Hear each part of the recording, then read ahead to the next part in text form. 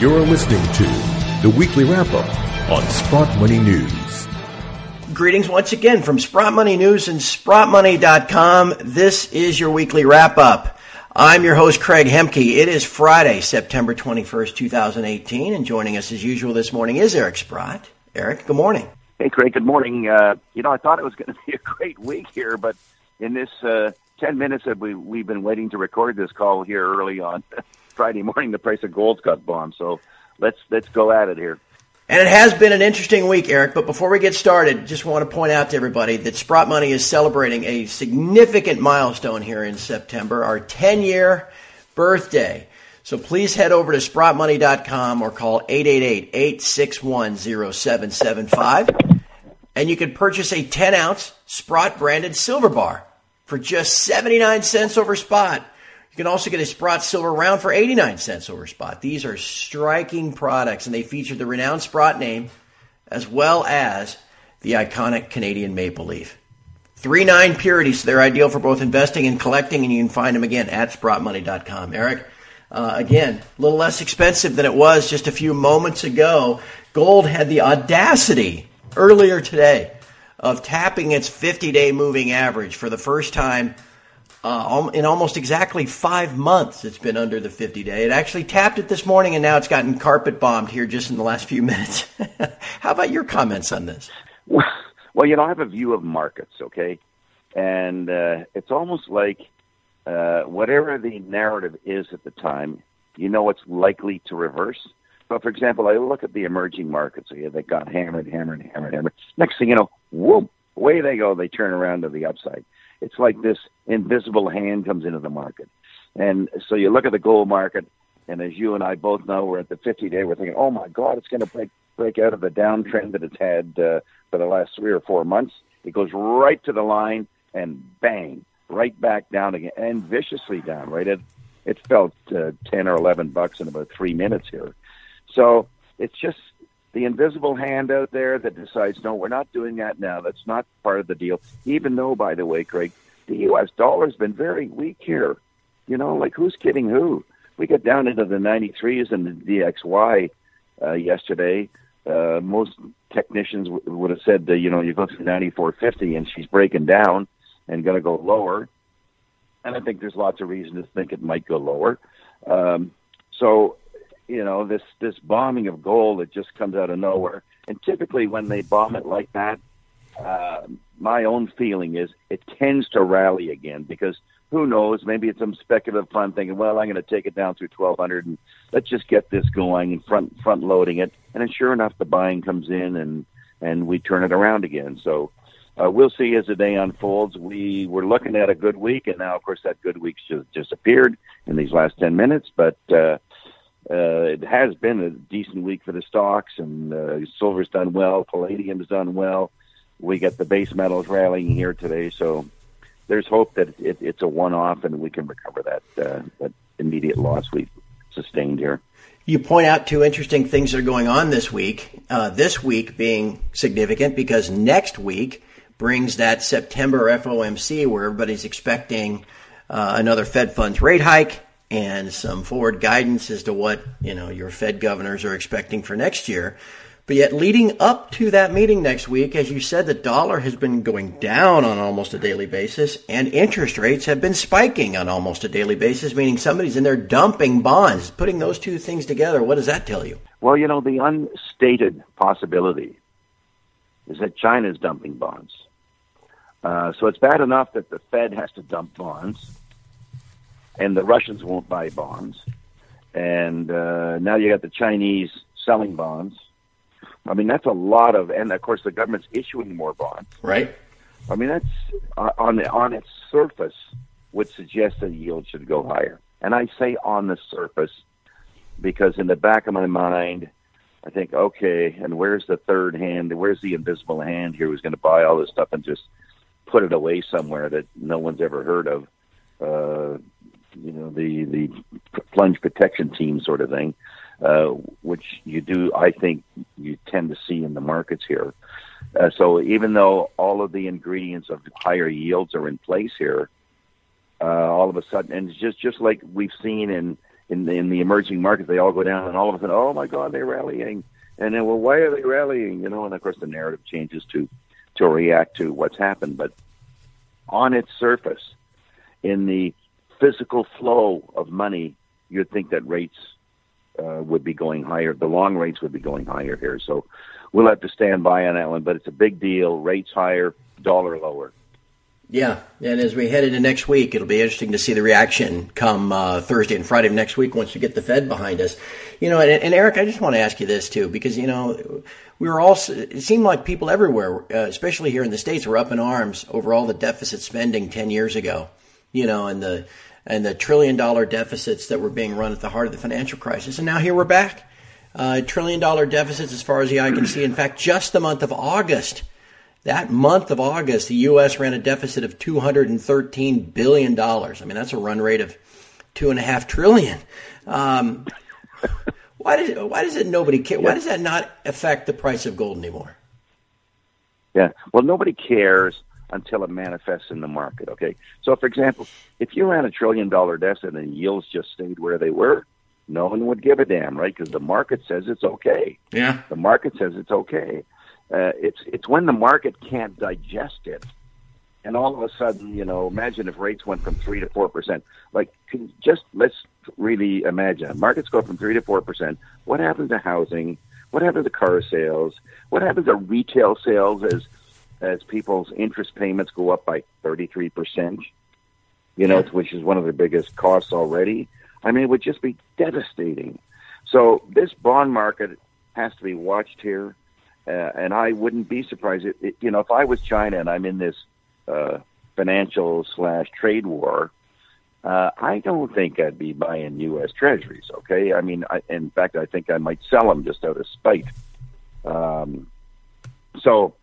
That might very well be what's happening. You're not going to hear anybody talk about it that way, but that could very well be because there's been a big rise in rates here in the last 30 days. I think it's almost 30 basis points now in 30 days. So we don't need many more 30-day periods like that before it's going to start hurting seriously. Yeah, no doubt about that.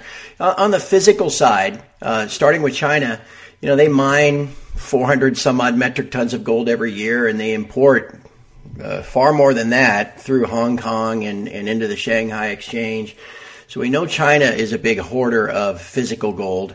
How about Russia, though, Eric? They have been steadily increasing their gold holdings now since about 2015. We just got their numbers for the month of August. They added a precise 1 million ounces of gold, a little more than 31 metric tons in the month of August. That's the most they've added in a month since September of last year. They're on a run rate of 240 metric tons for this year is how much they'll add to their reserves. That's almost precisely their entire domestic output. And they're now up to 2,000 metric tons total in their reserves. What do you make of this consistent Russian buying? Well, they've upped their game, obviously. My recollection was they used to buy 10 to 15 tons. Now they're buying 30 tons. But why wouldn't they?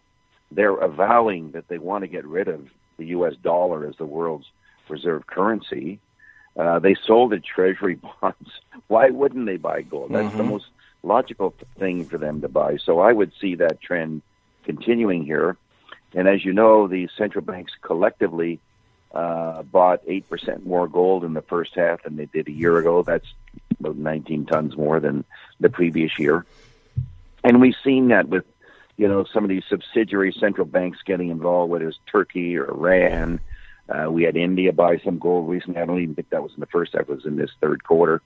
Kazakhstan, Uzbekistan, people who kind of are sitting back looking at the fiat currencies saying, I wonder where I really should have those reserves of mine. Do I want them in dollars? Do I want them in gold? Do I want them in euros? Whatever. And of course, more and more people are opting for gold here, and I think for very good reason. So I think the Russians will continue to buy that amount of gold, if not more. As I saw the price of gold plunge $10, I'm sure the people in Russia like that. They're probably in there buying right now, so they're getting a hell of a deal. And I think they probably know that they're going to stay in the market. And I got to believe that the Chinese are really net buyers of gold, although we're not seeing any official statement that they bought more gold, but you got to believe with what's going on that they're going to be a factor in this gold market for sure on the government level. So that end of it's working out well. We've seen some of the sales of the metals products, whether it's the Silver Eagles or I think the U.S. Mint ran out of 110-ounce gold coins. Perth Mint sales strong. Canadian Mint sales strong. The Indians are huge buyers. I mean, you talk about tons. I mean, here's the Russia buys 30 tons. We already talked about this. India imported 100 tons in the month of August. So, I mean, 100 tons. That's about 50% of all the gold that's available outside of Russia and China. And that was up, I think it was up 50% from the previous year. And, of course, the Indian rupee has been one of the weakest currencies here. So the people never have liked the currency, so their reasons to buy gold are even stronger. So we've had encouragement on the physical side of the market. Eric, I want to wrap up by asking about the shares. On balance, at least before they begin trading here on Friday, the shares have had a good week. Which is somewhat encouraging. You think, hey, if the shares are perking up, then maybe the metals themselves will perk up eventually too. But I know there's a couple of specific companies you wanted to address, so have at it. Sure. Well, I should talk about Kirkland Gold because the stock's kind of hitting a low for the year here, down at 22 and change Canadian. And I just want to point out to people that there's a rebalancing of the GDXJ happening today where they're selling 13 million shares, I believe is the number. And, of course, the most disgusting part of it all is everyone's front-running it, right? Yeah. All the dealers have been selling this thing all the way down in order to buy a piece of this block and make a nice return. And what a nice return. The stock's down 25% in 30 days. Hey, don't be annualizing 25% in 30 days, right? I mean, that's a pretty fine return. So I suspect when that trade goes up, which I think happens at the end of today, this stock will hit its low. Kirkland announced more drilling results from Fosterville. I mean, they were just outer worldly. I mean, there were spectacular intersections. The zone continues. The reserves will go up significantly when we report them at year-end based on the drilling. I mean, it all looks good. I know the production's very decent, so I can't imagine stock's going to stay down here. Yeah. I also want to talk about RNC Minerals. That's the company, I think I might have mentioned it a week or two ago. Yep. That found these huge nuggets in Australia, and they said, hey, we found 9,600 ounces of nuggets in one blast. And on Wednesday, I guess, they came out and said, well, it's not 9,600 anymore. It's now 24,000 ounces that they've taken out of this one little pocket here. And, of course, now the stock's up 500% from where it was trading about a month ago at 7 cents. But that's a lot of money. And the funny part is the stock didn't go up as much yesterday as the value of the announcement. In other words, they announced they found an extra 15 million ounces, which is worth about close to 20 million U.S. Stock didn't go up by 20 million. So God forbid that they continue to find this style of gold along the many kilometers of structure that they have. And I can't say that they will or won't, but it's a new sort of geological interpretation where this sediment meets a structure, the gold is emplaced, and we're only this is their first foray into the structure. So it'll be rather interesting. I announced yesterday that I went through 10% on the stock, so that's public information. You got to do your own due diligence here. You know, these things are all punts in a way. You got to fingers crossed. You got to guess at where it's going to go. I don't know where it's going to go, but you guess. You say, well, what's the upside versus the downside, and you have to make up your own mind. So that's interesting. And I would point out that hopefully Garibaldi, which is a stock that I've been involved with for quite a while, I own 20% of it. I'm not promoting it, but there should be a news announcement here today or over the weekend for sure on whether or not they've proven up that possible nickel-copper discovery in British Columbia. So people should stand by and watch for that. Keep an eye on the headlines there, too. Well, I tell you what, my friend, it's going to be an interesting week after the way this week is concluded and what we have ahead of us with the FOMC and all the other stuff going on internationally. I look forward to talking to you again next Friday because it's going to be a fascinating week to live through. It's wild and crazy. This reversal in gold, I see it's down almost $14 now, by the way. I mean, I can't believe heavens. I woke up and I said, oh, my God, it's probably going to break out today, okay? Whoa! How wrong can you be? Anyway, that's just the nature of the markets. No, that's right. And we all talk about the speculator positioning and how short they are, for the people that follow the Commitment of Traders report. Getting above the 50-day would have put some technical pressure on them to cover. So much for that. Yeah. Well, anyway, one last thing until next week. Yeah, that's right.